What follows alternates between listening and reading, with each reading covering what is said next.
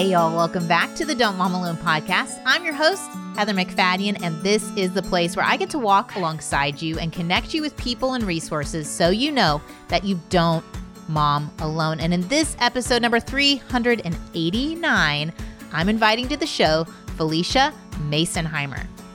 That's why, even though it feels overwhelming, to cultivate theology on your own as a mom, it really is important.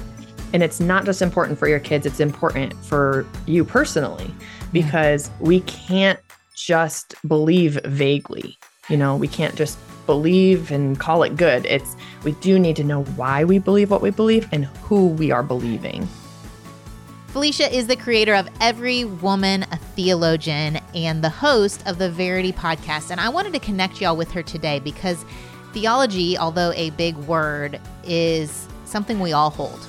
Whatever religious background, faith background, even if you call yourself an atheist, you have a belief about God. And so I wanted to connect you with Felicia because she is helping women define what they believe and understand it from a biblical standpoint. Today, we're going to talk through that and also a specific area of theology that oftentimes I don't think we really fully grasp what we believe about sin. A light topic. And like with all my podcast episodes, I want y'all to put on your discerning brains and recognize we're all going to have different views. We're going to show each other grace and truth. And I hope that if you do have questions, you will come back to me and talk to me about them. I would love to further the conversation on this topic and definitely connect you with Felicia. All right, let's get to it. Here we go. Felicia, welcome to the Don't Mom Alone podcast. It's so good to have you. So good to be here. Thank you for having me. Okay. And you said that you are one of our listeners, or you were 7 years ago. I mean, yes. How cool is that for me to hear? So tell everybody a little bit about that and how many kids you have, all of that, your family and all that. Yes, I have 3 kids. They're 7, 5, and 2 girls and a boy. And 7 years ago, I had moved to a new state, didn't know anybody. My husband was working all the time, and I would take my brand new baby for stroller walks in our neighborhood, listening to Don't Mom Alone. And I told you before we started recording that your voice is so distinct. It's like when I hear you, it takes me back to 7 years ago because I listened to you so religiously while pushing my stroller with my little baby. And now she's 7. And it's just crazy. You've mentored me over the years. So it's neat to meet you. It's crazy for me to think about the fact that I had no idea, like that you're out there listening.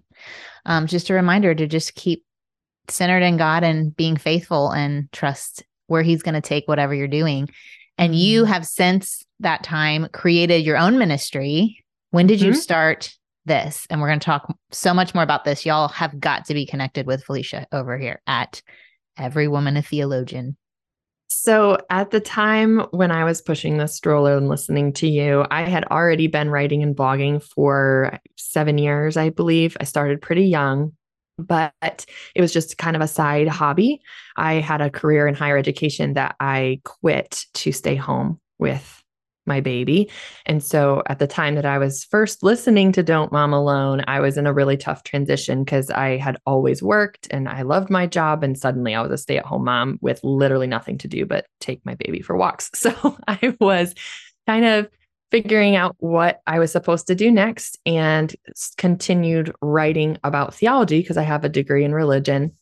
And I would write about what God was teaching me and explain Bible passages on my blog. And over the years, I wrote about biblical sexuality for young women coming out of purity culture, and then eventually began to write more in detail about the theology of sexuality and then theology as a whole. So why can we trust the Bible to tell us what to do with our sexuality? Why can we trust the Bible in general?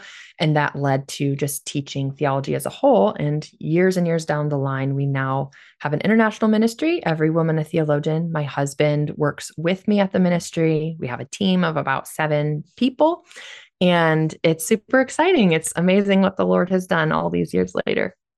So cool. And such an inspiration. I'm really focused in right now on this concept of taking how you're wired and your experiences and what you have and doing something with it right where you are. And I love that that's what you did. It wasn't like you had to go out and you didn't wait until you get the invite from the big stage. Like you just did what you could with what you had. And God sees that. You offered that to him and he does the multiplication. And so today I just want to have a conversation with moms because even that word, you said theology, and there are going to be moms who know that, know what that is. And there are going to be moms listening that don't. So let's do like a real quick, what's theology? So theology in its most simple form is just the study of God, the study of who he is, what he does, how he's operated in history, what his love is, what sin is, what happened on the cross. It's knowing why we believe what we believe about Jesus. And the reality is that every single person already has a theology. We already have assumptions and presuppositions about God, whether from churches we attended or from our childhood. Even if you didn't grow up in Christianity, you still have a theology because you still have opinions and ideas about God. You could have a Hindu philosophy or a New Age philosophy. You have a theology. The question is my theology a biblical one? And that's where we have to go back to scripture and the standard of the word and say, is what I believe about God consistent with how God has revealed himself? And so that's what we teach at Every Woman a Theologian. We equip every woman to know what she believes, why she believes it, and how to communicate it graciously. And that starts at home and then it goes out into the world. And I think sometimes as moms, we have our kids and we think, oh, I want them to be good people who go to church and who know Jesus. And maybe even if you didn't have that for yourself, you want that so badly for your children. And suddenly it could turn a switch of spirituality in your own life and faith because of that desire for your kids. You're right. And yet I do know a lot of moms who feel ill-equipped. Talk to us about that. Yes. There are so many women that I work with who are either first generation Christians. They did not have Christian parents. They did not grow up in a Christian home. And so they became a believer later in life. And now they have kids of their own and they feel super overwhelmed in trying to explain what they believe. Like they know the basics or they've experienced God, but when their kids ask them, Mom, why do bad things happen? Or Mom, why did Jesus have to die on the cross? They actually don't know how to explain it in a way that meets that little child. Or you also have people who grew up in a Christian home, but maybe it was a really oppressive and legalistic home. And it wasn't a healthy Christianity. Yeah. It was this off-base Christianity that was really harsh and not aligned with what scripture says. And so those moms are also having to sift through and figure out, okay, is this actually what the Bible teaches? And how do I tell my kids about this? How do I sift through what is truly Christianity and what was the misplaced opinions of my parents or the church that I was in? Yeah. And so both those moms are kind of beginning at ground zero, trying to explain this to their kids. But I always want to be encouraging that this is such a fruitful journey, not just for your kids, but for you, because having to explain theology at a child's level will equip you to explain theology to anybody, your coworkers, the unbelievers around you, like they need it at that level too. So it's a fantastic thing for all believers to know how to do because we all need to be able to communicate our faith in an accessible way. So they're motivated. We've got Christmas coming up, and then Easter on the heels of that. And I find my kids ask a lot of questions at that time. And I've had amazing theological conversations as we go about those different activities or things are coming up more just as we're driving around town. But they're like, where do I start? And you said you equip moms. So talk to us about the very, very start, this first small step. So the first thing we teach or we encourage women to know how to do is to be able to study the Bible itself by themselves. Mm-hmm. So devotionals are good. I write devotionals. I write Christian trade books. They have a place, but my goal ultimately is for them to not even buy my book, to just, read the Bible itself, to be able to go to the Bible and draw out the meaning. So that's something that's a skill that's acquired and is taught. And that's kind of our foundation. From there, then we will begin teaching through some of the basic tenets of Christianity. So who is God? What is the Trinity? Why is God 3 in 1? What is sin? Why did Jesus have to die? These are all theological questions that we're asking. Who created the world, and what is God's role in creation? And what does that mean, today? All of those questions we're going to work through, and we have resources in the Every Woman a Theologian shop that help with that. I have a podcast, we have Instagram, we have all sorts of stuff to help them with that. But it's little by little. It doesn't have to be all at once. It's just a progressive growth in your understanding of both the Bible and how the Bible applies to your life and your theology. That's so good. And I'm thinking, if you're a mom out there and you've had one of these interactions with your kids, it's okay if in that moment you don't have the answer. Yeah. You can say, oh, that's such a great question. I'm curious about that myself. And then you could go and look up some things and kind of do some study and say, hey, I'd love to get back to you on that and have that conversation. Have you heard of the Marty? I don't know how to say his last name. It's very long. Marchowski or something. Theology. Theology. Yeah. Yes, we use that with our kids, and it is fantastic if you're looking for like a good basis for explaining theology in a short story form. We do use that as one of our resources too. I think sometimes with resources like that, if a mom is just starting out, it can be hard, even with something like that, to feel like you can explain what's in the text of the book. Yeah. Because our kids have follow-up questions. Mm-hmm. And that's why, even though it feels overwhelming, to cultivate theology on your own as a mom, it really is important. And it's not just important for your kids, it's important for you personally, because we can't just believe vaguely. We can't just believe and call it good. We do need to know why we believe what we believe and who we are believing. And so with books like resources that we use, it's good to continue our own study beyond that so that we can answer those follow-up questions that our kids have as we are utilizing even wonderful resources like theology. Yeah, that's really good.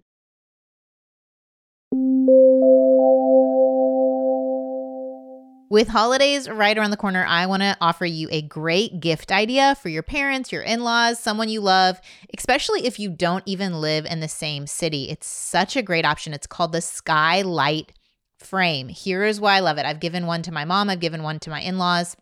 Couple things. Okay, one, you can pre-upload pictures to it. It's super easy to send pictures to the frame. You just email them. So from your phone, you pick which pictures you like and you send them via an email address that's specific to your frame. You can also give that email address to any other siblings or aunts or uncles or anyone else who would want to send pictures to the frame, and they just send them. When your loved one sees the frame, whether they keep it in their kitchen, the living room, wherever, they could even touch the screen and love the picture, and you will get an email back letting you know that they loved the picture. It's super easy to set up. Within 60 seconds, you just plug it in, use the touchscreen, connect to the wireless network, and enjoy. There are two size options, the original 10-inch or a new large 15-inch frame. It's a black frame with a white mat. It's so pretty and so easy. It is 100% satisfaction guaranteed with the Skylight frame. So if you don't love it, they'll give you a full refund. I think you should definitely check it out. And now, as a special offer, you can get $15 off your purchase of a Skylight frame when you go to skylightframe.com and enter the code DMA. That's right. To get $15 off your purchase of a Skylight frame, just go to skylightframe.com, enter the code DMA. It's SKYLIGHTFRAME.com, promo code DMA.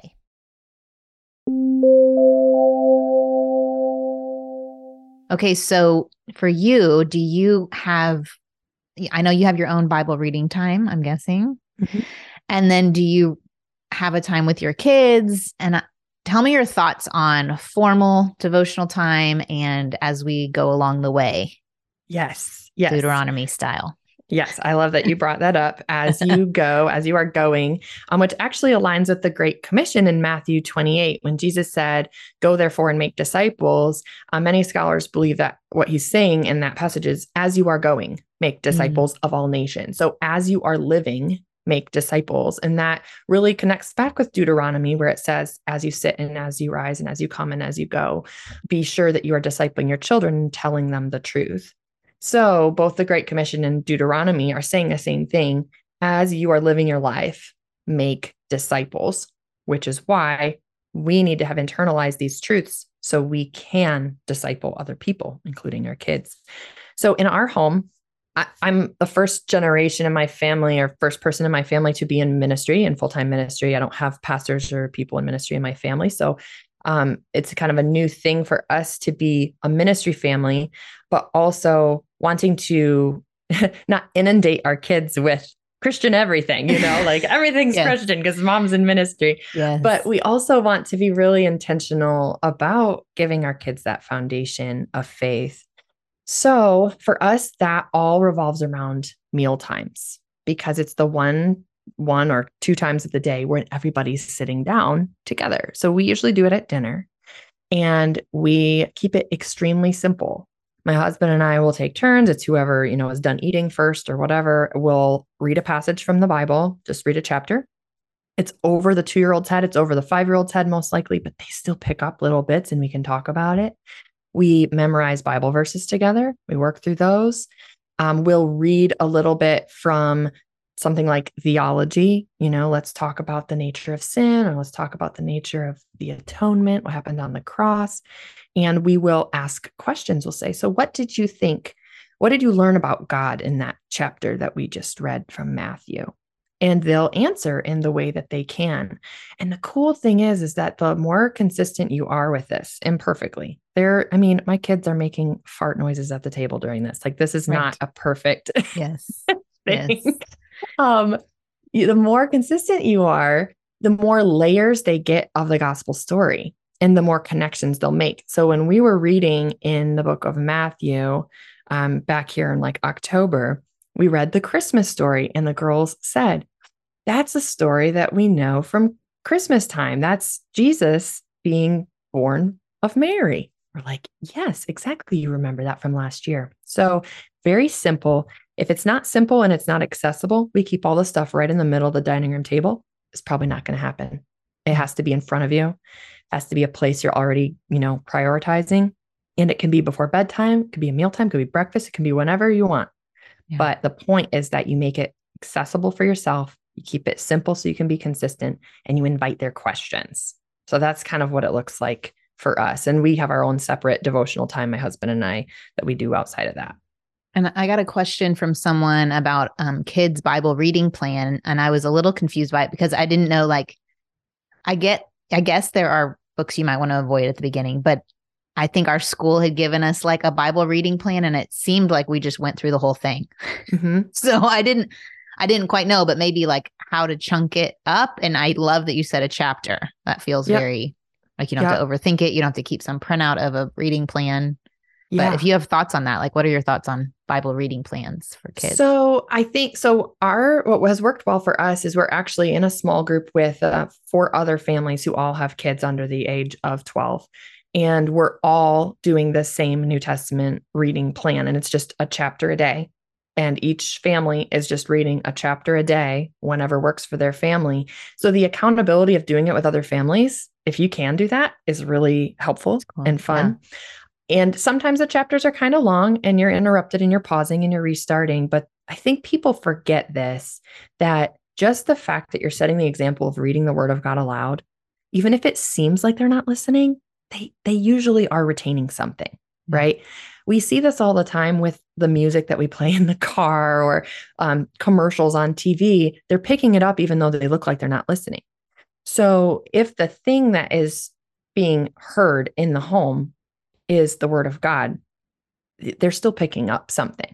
Yeah. So it's worth it, even if it doesn't feel like that. But to get back to your question about the reading plans, I think that reading plans can work really well for consistency's sake. Mm-hmm. If you struggle with consistency, they can be a really good way to stay kind of on track. Don't worship the reading plan, obviously. So what It sounded like maybe their question was about some of the tougher passages in the Bible. I don't know. I really don't know, but I could imagine. I mean, I know children's Bibles, unless you get the Action Bible, often leave out certain sections. Right. And I don't know. And having read through it with my boys, sometimes I'm like, oh, this is a little dicey, but we can do it. It's in the Bible. Well, kind of like you, it sounds like we just do it and we just talk about it. We're just like, okay, so this person, I'm a big fan of that. Yes. Of talking, was killed and this is the culture that they lived in. And this is why this happened, or this is the consequence of a decision. The sexual content, we'll talk about it. We're pretty open. Our girls are 5 and 7. And in today's culture, they're homeschooled, but they're on city soccer leagues. Like they're around people who believe differently than us. And pretty, people talk about stuff in front of them. So we've started those conversations really young. Yeah. Big fan of that too. Big fan of that. Birds and bees, people. If y'all don't know yet, you haven't been around the podcast long enough.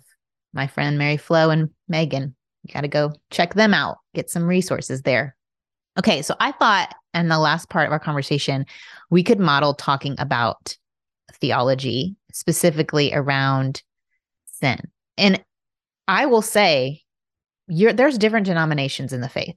And people are going to believe differently. And even with your framework, you are not trying to convince people of your denomination, right? You're not trying to make someone become Wesleyan through your ministry. You're just helping them form their doctrines. And yes, we present all the views we can. So you're aware of what different denominations think, and then encourage you to continue your study and arrive at a conclusion on your own. Yeah. I guess you're not forming your own doctrine because the denomination is already decided on the doctrine. Each denomination has their own doctrine. Right. Yeah. Each approach to, their specific doctrine or theology, they'll have a different angle on, how salvation works or how baptism works or how something might work.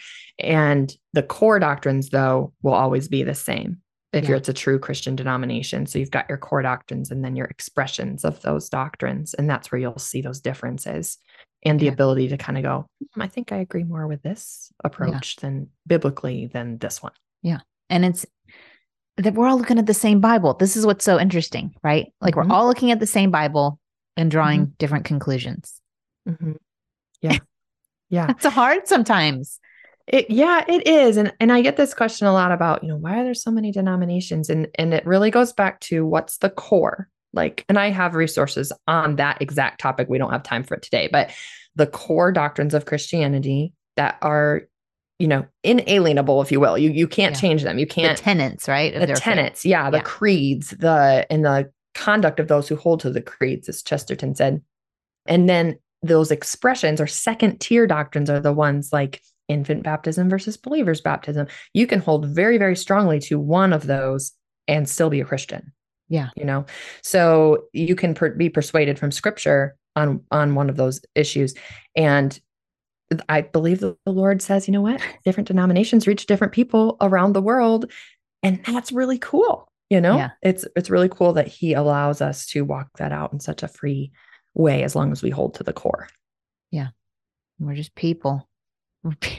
We're natural, limited people trying to put words to a supernatural, expansive, eternal God, a triune God that we can't even conceptualize. And we try so hard with all our little models of the Trinity. And it's like, right. Yes. They all fall short. They really, there's nothing that can really truly grasp because it's beyond our finite minds to put words to, but we try.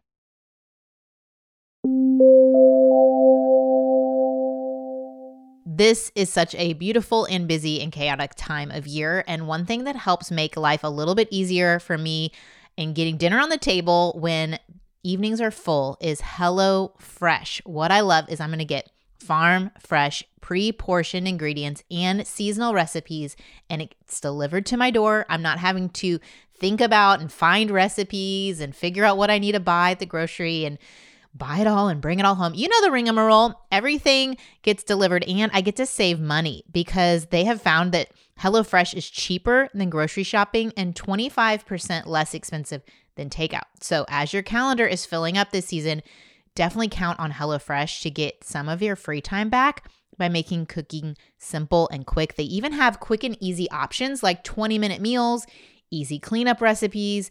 This way you can spend time around the table with your family, do the things you want to do, go to the parties you want to go to without having to spend extra time on what HelloFresh will do for you. And the quality is so good. The meals I make for my boys from HelloFresh, they rave about. They ask me to order those items again. It's so yummy. There's also flexibility. They have plans that work with your schedule. So if you want to change your preferences, delivery day, even the address where you want the food delivered, if you're traveling this season, it's just a few clicks away. So if you're hosting a holiday party or just stocking up on snacks, you're going to find everything you need, even at HelloFresh Market, from quick breakfast, charcuterie boards, desserts, lots of ways to make your party even easier. Go to HelloFresh.com/DMA70 and use the code DMA70 for 70% off plus free shipping. Y'all, HelloFresh.com/DMA70 and use the code DMA70 to get 70% off plus free shipping. You are going to discover why HelloFresh is America's #1 meal kit. I remember finding a document that my grandfather had written with stories of his life. What was interesting is how in one little sentence, he could say a major event that happened in his life. And I would love to have more information about that story. And maybe this holiday season, you're spending time with loved ones and you're going to hear stories, some that you've never heard before, some that you've maybe heard too many times, and maybe you just want them all documented in some format that can be easy to read and pass down. Well, Storyworth makes this process fun and easy. Anyone can write a book about their life. Every week, Storyworth will email your loved one a single life-related question. You can pick the question from their collection. Things like, what's the bravest thing you've ever done? What's the farthest you've ever traveled? I remember when my mom did this, that she answered the question, what was your first job? And I had no idea that she worked in a library and about that part of her story. All they have to do is reply, and then you'll get an email with that. Then after a year, they compile all your loved one's stories and memories and even photos into an exquisite hardcover book that your kids can flip through. You can leave it on the coffee table if you want, or have it available, or look through it at bedtime. Millions of stories have already been told with Storyworth because they make the process so simple. Get started with your loved one for the holidays, and before you know it, you'll both be cherishing those timeless stories for generations to come. Help your family share their story this holiday season with Storyworth. Go to storyworth.com/DMA today and save $10 on your first purchase. That's STORYWORTH.com/DMA to save $10 on your first purchase. Storyworth.com/DMA.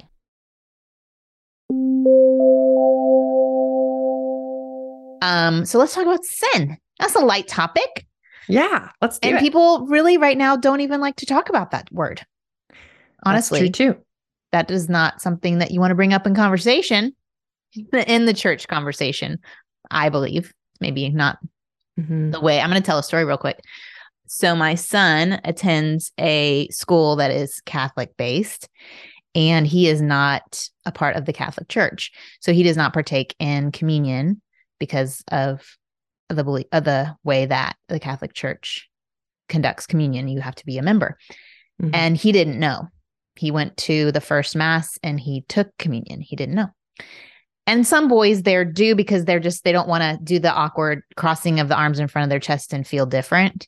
Mm-hmm. And so some of them do it just so they fit in. But he was telling a girl this, and she said, well, then you sinned. And he was struggling because he's like, well, is it a sin if I don't believe it was a sin? Yeah. And so we had a whole good conversation about, okay, so now you can have perspective on someone outside of the Christian faith, and you're trying to approach evangelizing Jesus to them with the topic of sin. And they're just not even hearing you because they don't even believe that their behavior is sin. They're like, well, you might think that is. I don't even know what word you're using. I don't even know. If I don't think it is, then is it? Right. Anyway, Yeah. it was a good conversation we had. Yeah. That's a theological conversation. That was a theological conversation. So in your mind, what is sin? So I love this topic, not because I love to talk about sin, but because it is such an important conversation with our kids because it can go one of two directions. Some families maximize sin. So they emphasize it so much because they want to scare their kids out of it, right? This happens a lot in conservative legalism. If we really, really come down hard on sin and talk about it all the time and how you're separated from God, which we are, right? Apart from God, this is true. But we emphasize sin so much that kids actually have no real framework for a loving God or for the grace of God. Like you might mention the grace of God, but if the weight of the conversation is on how evil you are and how sin is always crouching at your door, the emphasis that the child takes away is on God is angry with me. God is an unloving judge. I'm condemned and there's no way out. I'm just going to keep on sinning. That's kind of the maximizing of sin on one end. You can end never of win. the You can spectrum. never win. It's like, I Right. might as well, either you've got Yeah. the perfectionist who then becomes the Right. legalist one, or you become the one who's like, forget all this. Like, Exactly. just, I can't ever win. I can never win God over or my parents over. Yep. Yeah. Yep. Exactly. I can't please God. Mm-mm. God might love me, but he doesn't like me. Yeah. This is something that I really struggled with as a child. And that was partially because I was struggling with a besetting sin, with a sexual sin secretly. Because I was aware of that, I felt very helpless and like God was a judge. But because I viewed God as a judge, it was actually a main reason why I struggled way longer with that sin. But I'll get to that in a minute. Okay. The other side of the extreme, so you have the extreme maximizing of sin. The other end of that spectrum would be the minimizing of sin, where we don't call things sin that are sin. We don't correct sinful behaviors. We don't address them with our kids and explain like that dishonor and disrespect for other image bearers offends God, or that we minimize things that scripture says are wrong and we call it grace. But the reality is that grace can't exist. Grace, by very definition, is undeserved forgiveness for a wrong done. So there is no grace if there was no wrong. So if we minimize sin, we end up minimizing grace. And what we create are kids who actually become more self-centered and unloving, and actually go out into the world and can tell people that they're okay as they are when they're not, when they're desperately in need of salvation. So we don't want to do either of those. I like to call a true biblical theology holy moderation. It's holy moderation is that balance of saying, hey, God is holy and he has a holy standard for us. But good news, when you can't meet it, he will come through for you and he will help you and he will make you into his image. So that's kind of the middle ground. And when you're explaining this to, in my case, the 7 and 5-year-old, you're kind of having to bring it down to a level they can understand. I think the phrase I would use with my kids when they were little was coming off of the Hebrew of missing the mark. Yes. So exactly. It's like not doing God's way, doing your way. It's kind of is sin. So in that framework, a lot of things would fall into it. Like, is God's way hitting your brother over the head with a truck? No. Okay. But So did I say sin? No, I didn't in that moment. I'd be like, oh man, we don't hit our brother with a truck, right? It's not a way to love him. Does he look like he's feeling loved right now? So I wouldn't say you sinned, you sinning sinner, and handle it that way. But I'm like, oh man, God loves us so much and he wants us so other people know him to love each other well. And in your anger, was that the most loving thing to hit your brother over the head with a truck? Like, what were you thinking? And we like process it another way, but I'm not like, you are bad, you are a sinner, and you are separate from me and we can't have a conversation. Right. We're engaging in conversation and using different words. So miss the mark. Yeah. God's way, not our way. What words do you use when you talk? I use the exact same miss the mark. That's the definition. That's kind of what the Hebrew is pointing to when it comes to sin. I like to give them a visual. So if you have a little boy like I do, who's, obsessed Impulsive. with throwing I was like impulsive, aggressive. What are you talking about? Yeah. We're in the hitting stage right now. So Is he 4? Yeah. He's 2. He'd like to start early. Yeah. Okay, good. He's ahead of the game. He's so advanced. Congratulations. Put that on the Facebook. Okay, so he's obsessed with what? So he's obsessed with trucks, but he's also, obsessed with balls. And so, at his age, he can't really understand this conversation. So we would keep it even simpler than this. But with my girls who are 5 and 7, this would be one example. Have you ever tried to throw a basketball into a hoop? Yes. Okay. Did you miss the hoop? Yes, I've missed the hoop. When you hit your brother or you take from your sister, it is like you're missing the hoop of what God wants for you. God wants you to honor your sister because he loves you and he has honored you. And when you hit your sister, when you hurt your sister, it's called sin. And that's like missing the hoop. So giving them a visual of how missing the hoop is missing out on all the good that God wants in your relationship with your sister. He wants you to choose holiness by listening to his voice and choosing to honor him and honor others. The emphasis I have when having these conversations is I will say the word sin. We'll talk about sin, what it is. But the emphasis that I want my kids to take away is a sensitivity to God's voice. When God is speaking, even before they're Christians, God will speak through our conscience, through the teaching of a parent to our children, and they will hear and they'll have a choice to choose sin or to choose righteousness. And so our emphasis is on you have a chance right before you want to hit your sister to listen to God's voice and choose sin or choose honor. And I want to train you to listen for his voice and choose the right way. So the line I like to give them towards the end of that conversation is we walk away from sin, not because we're afraid of getting into trouble, but because we know God loves us and he wants to bless us. Yeah. So the motivation is so different from the legalistic approach. Yeah. We're not doing this because we're scared of getting in trouble. We're doing this because it's right. And because it's honor and because you will be blessed when you do this.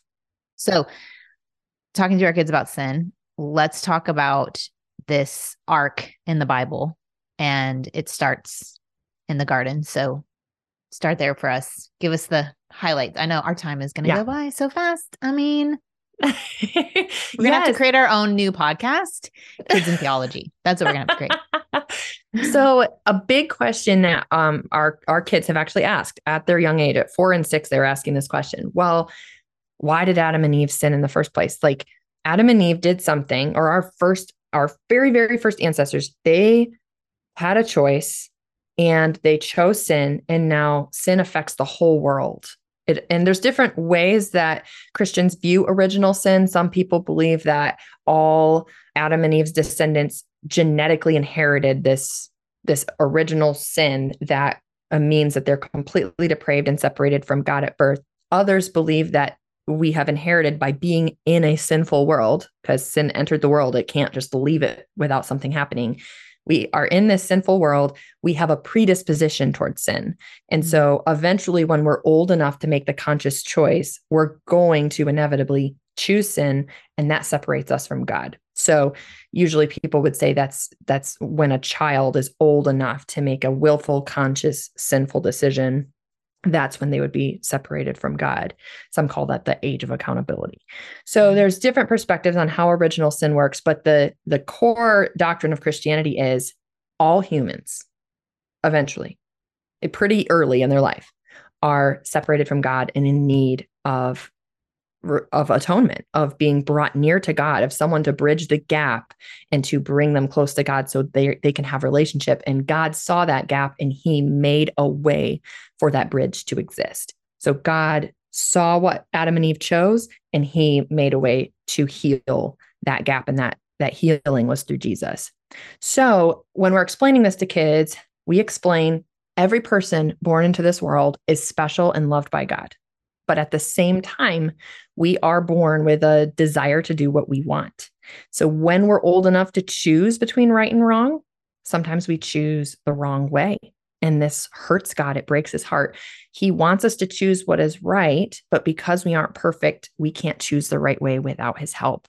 And so God sent himself through Jesus to give us the help we need. And that is called salvation.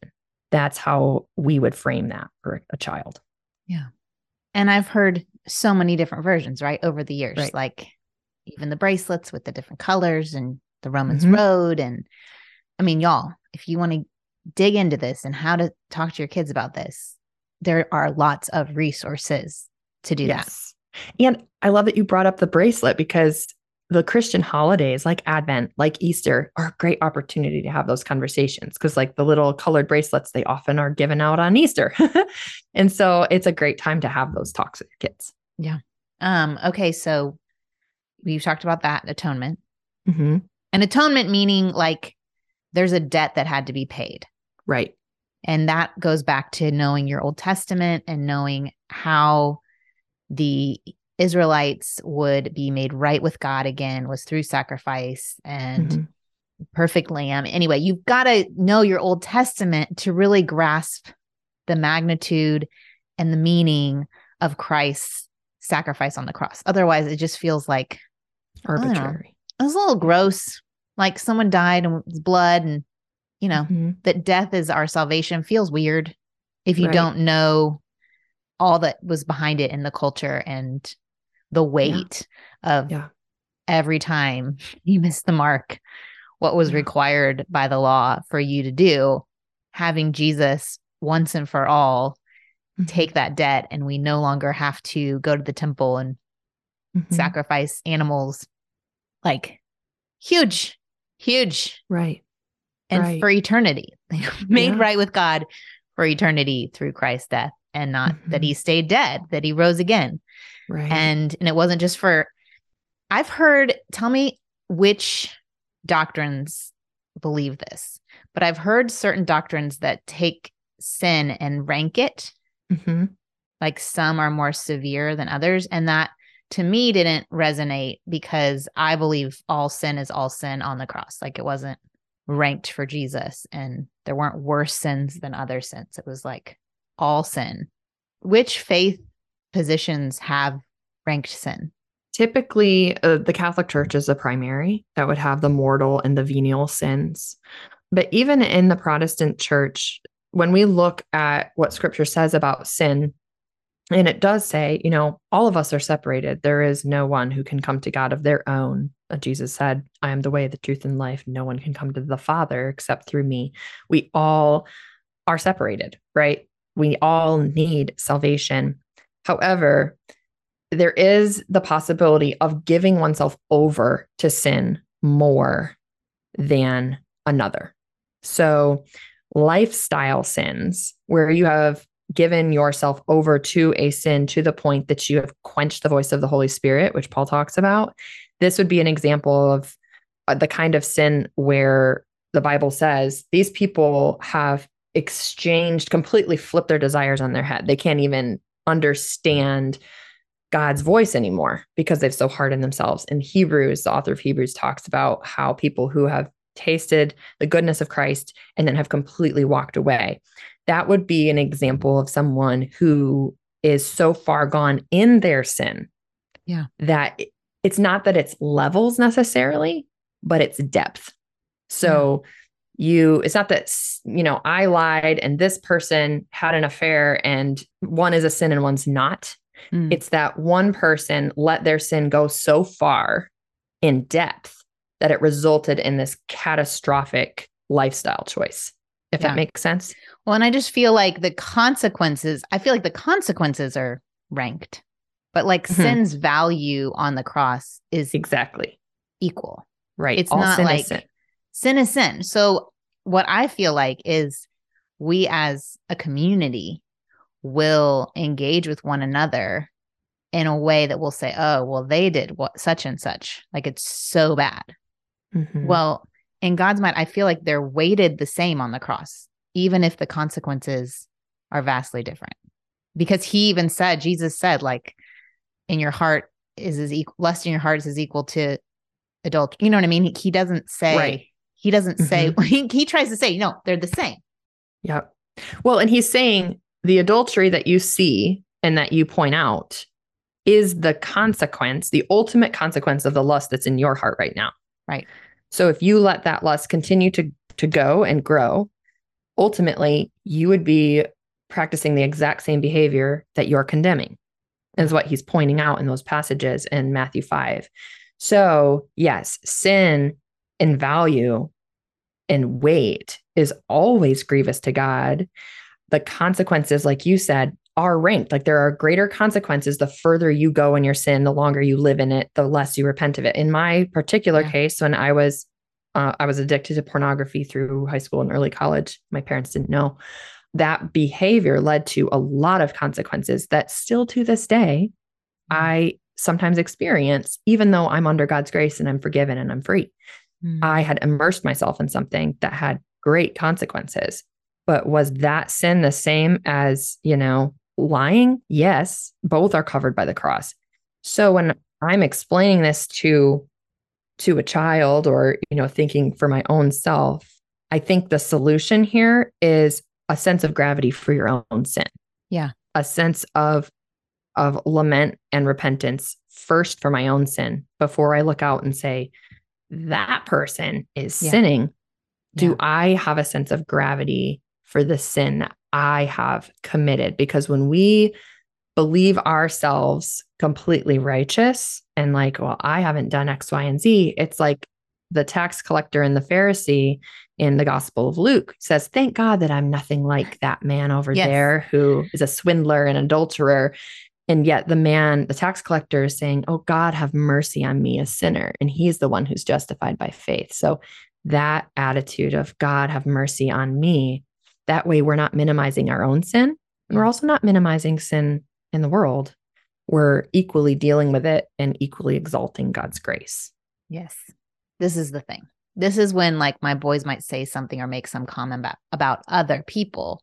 Like, no. Like, bring it in.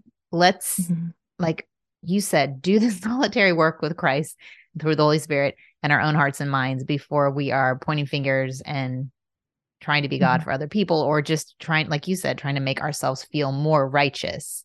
The righteousness comes through Christ, not through not making the same choices somebody else made. But are we called to a holy life? Yes. Like this is the tandem. This is is it Paul who said, does it give us reason to just keep on sinning because of grace? Like, no. If we really grasp the sacrifice Christ made, we would honor him with these choices that have severe consequences. We wouldn't want sin to multiply. We don't want to keep missing the mark and not doing God's best. Like that's not what we desire once we truly grasp the sacrifice made for us and what we've been saved from. So anyway, I just feel like everything gets like, my fingers are all intertwined. Everything's intertwined and you can't fully separate these theologies and put them in all clean little boxes because it's God. He's Which is why understanding those core doctrines of Christianity is so important, because then you're able to say, okay, these are the non-negotiables. These are the hills to die on. But then when you're discipling someone, maybe your own child who is struggling with a significant sin issue, you are able to hold that tension of speaking truth and also giving grace. And that tension is really hard. And this is why the whole other theology we could talk about is the theology of the Holy Spirit. He's the helper who tells you what words are fitting for the occasion. Sometimes you do need to say something that's a hard word and it's the truth. This is wrong. This is wrong. And this is a sin and it's hurting other people and it needs to stop. And other times, you come at it from a more gracious way. I'll give you an example. We had one of our kids struggled with lying all kids do at some point, I'm sure. I think, I'm pretty sure it's been a developmental norm for my crew that they came in and out of. You know what I mean? Good to hear, because it's very normal. Like to do the maximizing on the sin. I just feel like it's a normal thing, and oftentimes they're trying to evade consequences. Exactly. So in some situations where this was a pattern, we were being very truthful. This is wrong. It's hurting people. It's hurting you. And there's a consequence for this. But other times, the Holy Spirit, when I'm listening for him in my conversation about sin with that child and that particular behavior, Holy Spirit would remind me, there's an anxiety underneath this, and that's what you need to be addressing right now. And so instead of coming down hard on the lying in that situation, I sat down with her and said, so is there something that you're afraid of or you're worried about that's causing you to lie? And we had a conversation about it. Now, sometimes we still had to, again, go back to that more truth-driven conversation, but the Holy Spirit was the one guiding what was needed for that occasion. And it's the same kind of thing when you're talking to people who aren't your kids. When you're talking about sin with people who aren't your kids, sometimes you do need to sit across the coffee table and say, this was a wrong choice, and it's obviously hurting you, and it's hurting other people, and it's hurting God. Other times you're just listening and you're following his leading. And I think that the Holy Spirit's leading in these conversations, especially about sin, is so, so important. Super helpful, super practical. And also, I'm just thrilled to connect all these women and some men, some Don't Dad Alones with your ministry, even the Don't Dad Alones with Every Woman a Theologian. How many men are there over there? We have a lot of men, actually, a lot of dads and husbands. Yeah. Okay. Every theologian. Okay. Every human a theologian. Yes. I love it. I have loved getting to meet you on the Zoom and chat. And so just tell everyone your website. I think it's the same name, but tell them where they can connect with you. Absolutely. So we have an entire shop with books and resources, and we also have apparel. We have all sorts of fun stuff. We have hospitality resources. Oh my gosh. Every Woman a Theologian is our organization, and my website is FeliciaMasonheimer.com. I'm the only Felicia Masonheimer, I think, in the world. So if you Google it, it will come up, even if you spell it wrong. And then I also have a podcast, Verity, with Felicia Masonheimer. Verity means truth. And I just talk about theological topics, just break them down in short, simple, little episodes to help you have these conversations with people and with those you love. And then we have a new book coming out in February called Every Woman Theologian, which actually breaks down all of the core theologies of Christianity, including a chapter on the theology of sin. So it'll have a Bible study with it, a video study, and then the trade book as well. So that's a great place to start if you're like, I don't even know where to begin with theology. Okay, pre-order now. I mean, so exciting. So many great things. Honored to get to chat with you today, and I hope you have a great week. You too. I remember hearing a seminary professor. He was from Dallas Theological Seminary, and he was teaching on Romans to our church, and he was talking about sin, and he was describing that there's a kingdom of the flesh and a kingdom of the spirit. And prior to Christ, we were bound to the kingdom of the flesh. We didn't have a choice. And it was because of Christ's work that we were set free from being bound to that kingdom. And now we have a choice. And it is through the Spirit's work that we get to choose the things of the Spirit. And I think that it's really helpful when we talk about sin to also talk about the reality now after the cross versus prior to the cross, and what sin meant in the Old Testament versus what it means now living through Christ and what he has done for us, and what belief in Christ means, that why it's good news.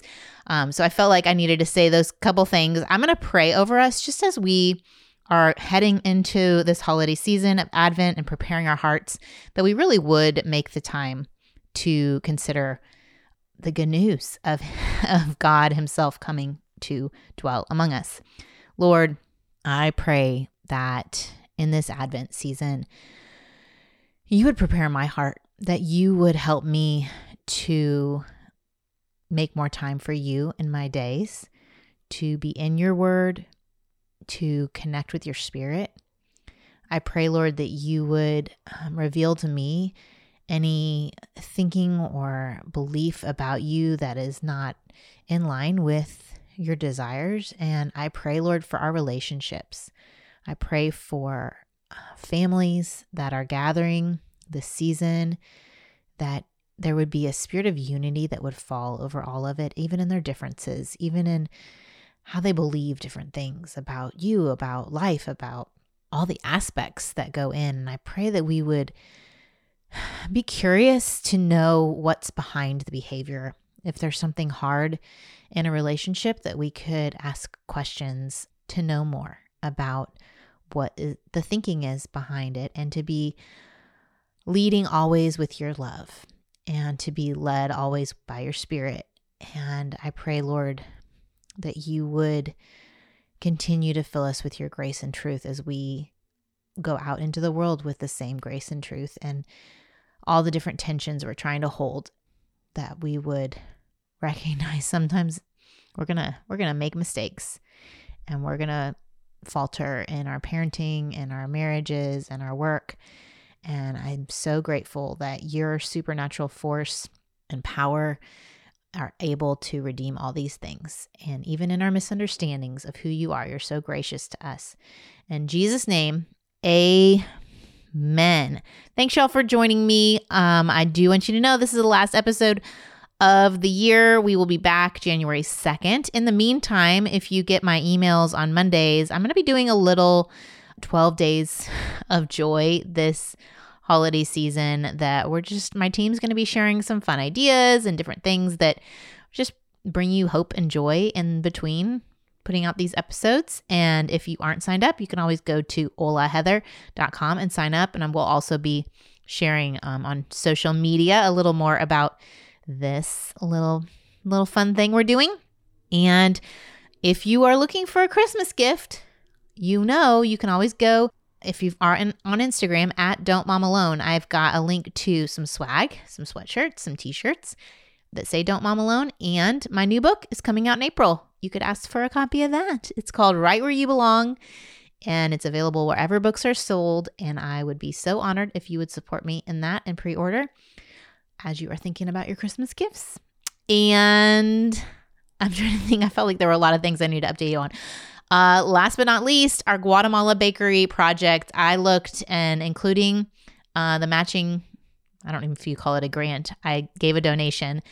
We are only $800 shy. I think maybe close to $700 shy of our goal, which is so exciting. We've raised almost $12,000 for this bakery in Guatemala to help 125 women create an income for their family, generate income by baking goods. And I'm so thankful to y'all. If you are curious or you want to push us over and hit our limit, it would go to compassioncauses.com and select income generation, and then you will see the bakery project for Guatemala. We would love for you to join us there. I thought it'd be fun to have 125 Don't Mom Alone moms who are helping 125 Guatemalan moms, and we were so close to that goal. So thanks, y'all, for joining me in that. I'm super, super honored that you would trust me with it. And I hope you have a fantastic Thanksgiving, Christmas, New Year's, all the things. And I'll see you back here next year. Adios. I hope you enjoyed this episode of the Don't Mom Alone podcast. If you're wanting to connect with more people and more resources to help remind you that you're not alone, head over to don'tmomalone.com. That's where you'll also find show notes with any links mentioned by our guests. Most importantly, I want you to know the good news, the great news that you're not alone, because God has promised to always be with you. With faith in Jesus Christ, the one who died for you and rose again, Jesus said when he left, he was going to leave a helper, a comforter, to be with us. God in us. Moms, that's superpower. So while you're washing dishes at your kitchen sink, while you're driving to and from work, while you're feeding that baby late into the night, while you're cleaning sticky floors, God promises to be just as present with you as when you're worshiping in a church pew. As it says in Zephaniah 3:17, the Lord your God is with you. He is mighty to save. He takes great delight in you. He will quiet you with his love, and he will rejoice over you with singing. Now that's good news. Have a great day.